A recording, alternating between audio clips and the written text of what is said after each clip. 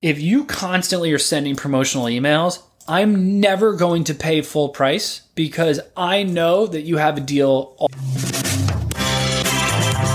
Hey everyone, this is Nazar Akil from Max Pro. Hi, I'm Linda. And I'm Paul. And we're 11 Pebbles. Hi, this is Lopa Vandermersch from Rasa. Oh, and you're listening to... And you're listening... And you are listening to The Ecom Show.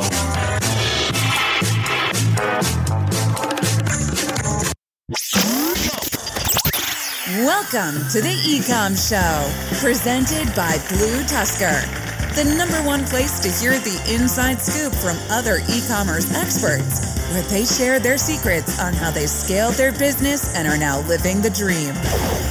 Now, here is your host, Andrew Maff. I'm your host, Andrew Maffetone, and today I'm going to talk to you about the truth behind page speed optimization. And the truth is that it doesn't matter. Could you imagine if I actually started this podcast like that? That would be bullshit. Clearly it matters. And if by now it's not obvious why it matters, it gets much, much worse, where you really should understand it now because Google is even starting to say things. So let me dive in here. So Google came out over the summer saying that they're catering more towards user engagement, right? So page speed is obviously one thing, which is why we're doing this. But time spent on page, engagement maybe that someone took on the page, they're starting to really leverage that, and they are 100% indexing mobile first, and they obviously are looking at page speed, which is why I'm talking about this now. So page speed, the reason it's so important is because the hard thing that is difficult to grasp, and I have this conversation a lot with people when I go, oh great, your page speed's at like an average of 6 seconds, is not good, because they go, well, when I loaded it loaded in like 2 seconds. You are an e-commerce seller, you're a marketer, you're a founder of a business. Chances are you make decent money, you have great Wi-Fi. Not everyone has that. Not everyone has incredibly fast Wi-Fi. Not everyone has the newest phone that came out. Not everyone is in an area that has great Wi-Fi all the time. So if your site is loading at an average of 6 seconds, that's not good, because the average person has a attention span of like, I think it's 4.5 seconds right now or something. That's basically like that of a goldfish. And it's getting worse. It's slowing down thanks to all this beautiful digital marketing we're doing.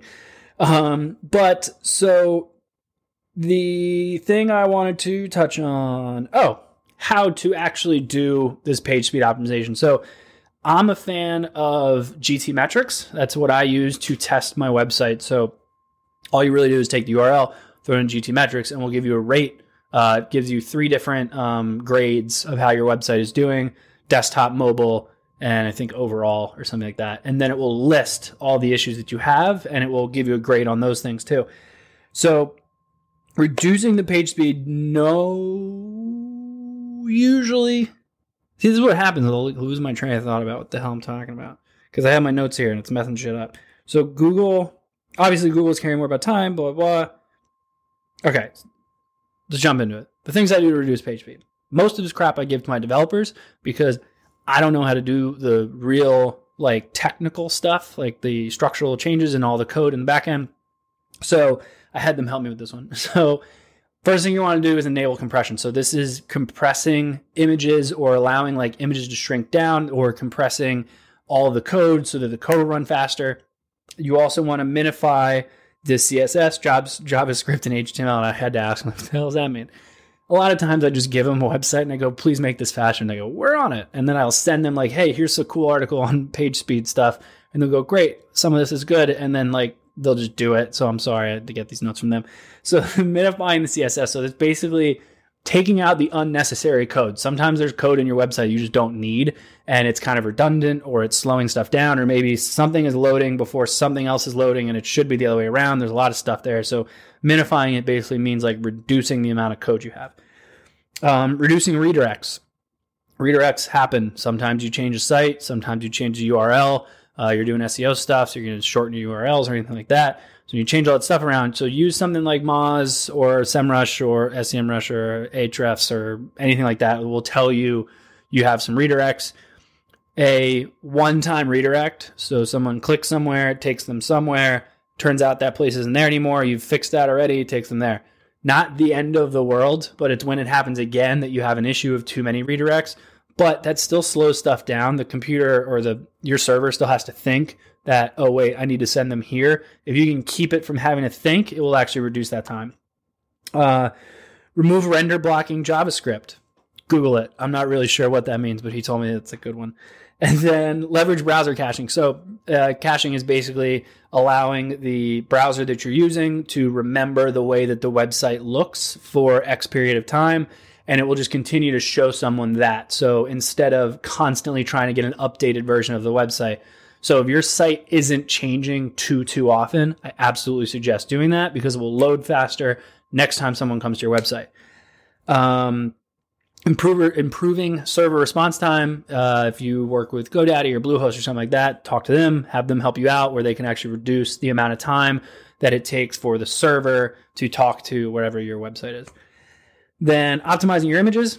So make sure that those images are high quality and responsive and look great, but are small. So basically figure out the biggest size that you need to have it, and make sure you only have it at that height. You don't need a 2,000 or 3,000 pixel image and then uploading it onto a blog post that's only about 600 pixels wide.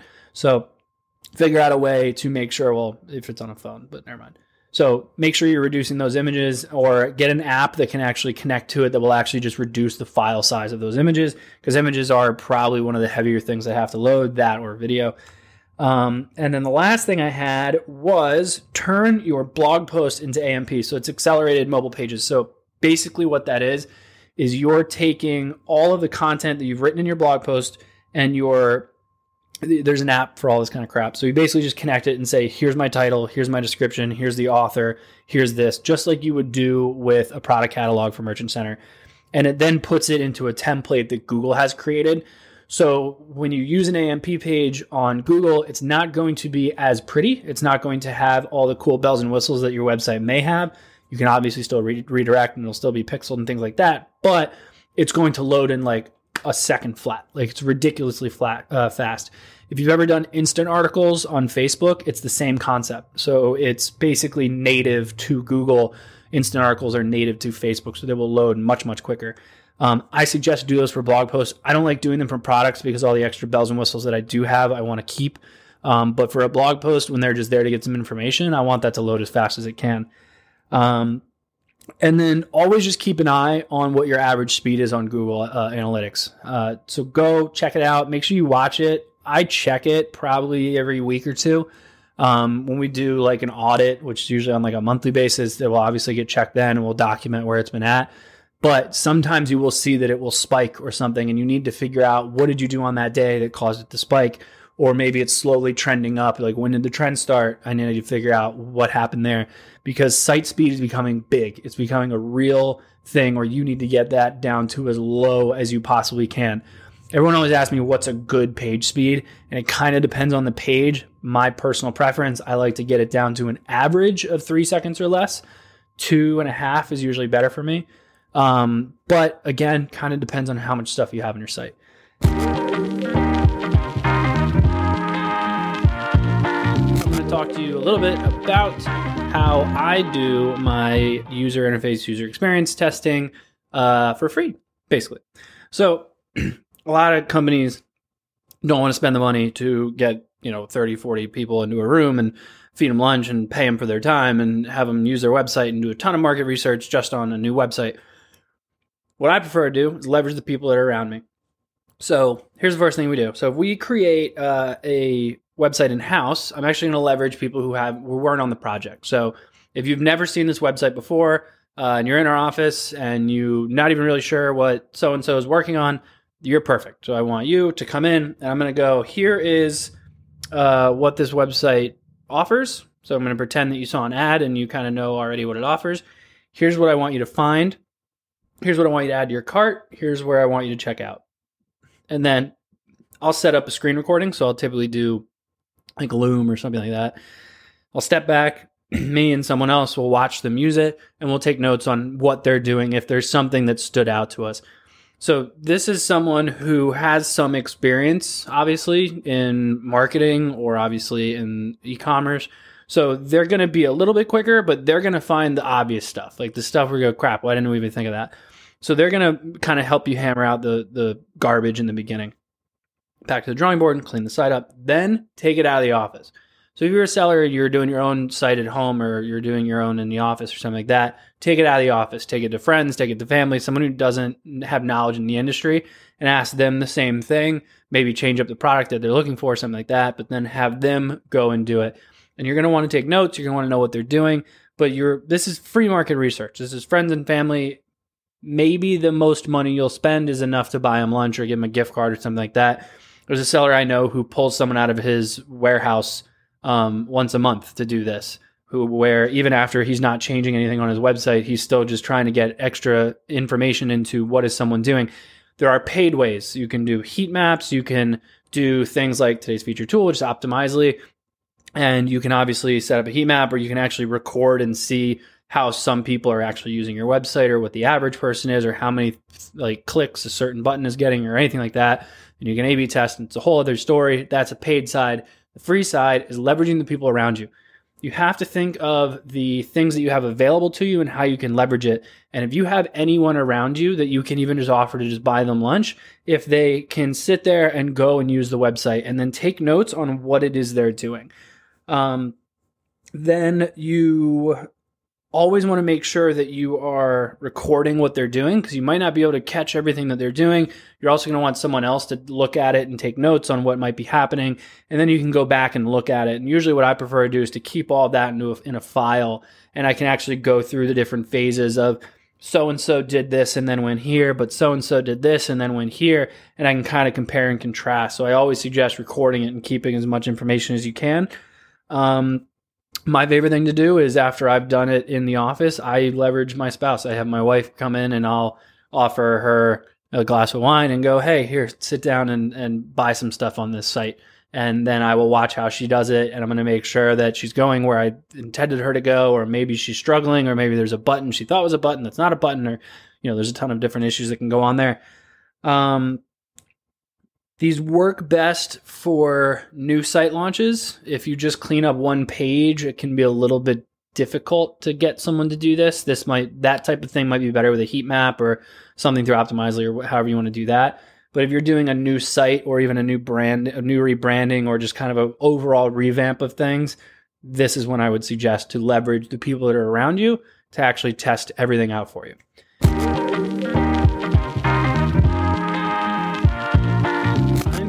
Giving Privy so much love. Recently, they just announced that they are going to be releasing a book. I think it's in October. If you don't know who Privy is, Privy came out years ago. And right when they came out, I was like, oh, you know what? This is the easiest pop-up I have ever created. A lot of them were really limiting. I couldn't make them as branded as I wanted them to. I was like, this is great. And they were doing really well. I loved it. I had no issues with them. They were super nice. The customer service was amazing. The price was like nothing in comparison to some of these other companies that are doing pop-ups. And the integrations with all the different email marketing platforms were amazing. And then all of a sudden, they just blew up. They have been everywhere. Their content is nuts. They have their own podcast, which when this one's over and you've listened to all of mine, then you can go over to theirs. Which is also e-commerce related. But today now, by the way, they're doing like SMS and they're doing email marketing and they're doing all this extra stuff. But I'm going to focus on the pop-ups today. So obviously I wanted to touch on all of the main pop-ups that you should definitely be setting up, or at least be testing. So your first one is obviously the most common one. It's your welcome series. This is when someone first comes to your website. Hopefully it's the first time they've been to your website. You really don't want to show it too often, but this is kind of your standard where it's like sign up, get 10% off, and join our newsletter and stuff like that. Abandoned cart is another one where someone adds to the cart and then they go to leave. So they may be leaving typically it's by almost like a browser abandonment. So, or kind of like an exit intent, which I'll touch on, but they're in the cart and they go to leave, and you can actually have an immediate pop-up show up right before they leave that can maybe offer them a discount, or maybe just ask them to reconsider or something along those lines. You could even just show them a list of questions that they may be thinking about. Exit intent, which is the one I previously just mentioned, but decided to go into abandoned cart, is the same concept, but for someone who's not in the cart. So someone who's on your website who goes to exit out of the browser, this will trigger and essentially ask them to stay on the site. A lot of times we'll use a really small discount here to try to keep them going, but it kind of depends on your branding. Discounts aren't great for everyone. Then you have content specific. So if you're doing a lot of blog posting and things like that, which I hope you are, you can do a lot of different pop-ups that are related to the content they're on. So the nice thing that I like about Privy, and again, they're not paying me to do this, but the nice thing I like about Privy is that you can really harness the targeting by saying only show on pages with this in the URL, or only show to people coming from Instagram, or if the source is this, or anything along those lines. And so if you're making a lot of content that's relevant to a certain category and you have some kind of offer that you want to give to them, or you have some kind of ebook or white paper or anything like that, this is a great way to kind of hone in that segmented audience. User specific. So if someone is coming specifically from Instagram, like I just mentioned, or if they're coming specifically from, let's say you did an ad campaign on Forbes and you had them click over. Well, if the source is from Forbes, you can have a certain pop-up show up for them, and you can say, well, you just saw us in Forbes, so that means you're interested in this. They'll have to click here or something like that. So think about where they're coming from, and you can actually change your copy and your creative based on that. And then last but not least is for campaigns. So obviously, if you're doing a holiday campaign with Black Friday coming up, and you're doing something very similar, you can change all the branding and change all your pop-ups so that every pop-up that does show up is similar to your campaign, and that will keep your branding going. Those are all the ones I wanted to mention. Quick little bonus there is I would tweak them all to be one for mobile and one for desktop and duplicate them, because mobile doesn't like it when it shows up and it takes up the entire screen. Common sense, but hey, what are you going to do? Going to talk to you about Google's new file format, WebP. Now, here's the thing: when you hear file format, you must think, "Wow, this episode's gonna be great and it's super fun." Hear me out; it's not as boring as it sounds. So, I subscribe to software called Exploding Topics. It's really cool. So it basically shows you trends of basically keywords that are just getting used anywhere. So it could be on Twitter, it could be on Google, it could be just anywhere in general. And they basically scrape the entire internet to see, like, what are people talking about. And a few weeks ago, WebP came up, and I was like, what? I don't know what that is. So I looked it up, and now I'm part of that trend. So essentially, WebP is a new image file format that Google has released. And the statistics behind it are crazy. So it is 26% smaller than PNGs, and it is anywhere from 25 to 34% smaller than a JPEG. So essentially, it's a new image format that is much, much smaller, but the resolution is the exact same. So think of Silicon Valley, where they kind of like did that whole data compression thing. I don't know what the hell any of that means, but it sounds cool, and it means that stuff is faster. And what does Google like? Faster stuff. So it may be tied to the fact that Google just released that new algorithm update over the summer that involved page speed and the way that people use a website. But here's the thing. I highly suggest that there's a ton of different converters on Google now that you can use, where you can upload an image and change it to a WebP. I don't think there's a Shopify app yet. I'm not going to be the one to create it, but if someone out there can create it, that will just bulk change all of your imagery. But if you can speed up your site to that extent by reducing the file size of your images, you're going to see a big increase in page speed. So we've started to do this with bigger images that we're uploading on websites, and we're currently doing it for new images that go onto a website. We haven't gotten into going back and starting to do past images. But I highly suggest, going forward, change all of your imagery from a JPEG or from a PNG. If you're going to upload it onto a website, make it a WebP. It will upload and it will load significantly faster, and you'll start to see that page speed dropping real fast. Thank you for tuning in to the Ecom Show. Head over to ecomshow.com to subscribe on your favorite podcast platform or on the Blue Tusker YouTube channel. The Ecom Show is brought to you by Blue Tusker, a full-service digital marketing company specifically for e-commerce sellers looking to accelerate their growth. Go to bluetusker.com now for more information. Make sure to tune in next week for another amazing episode of The Ecom Show.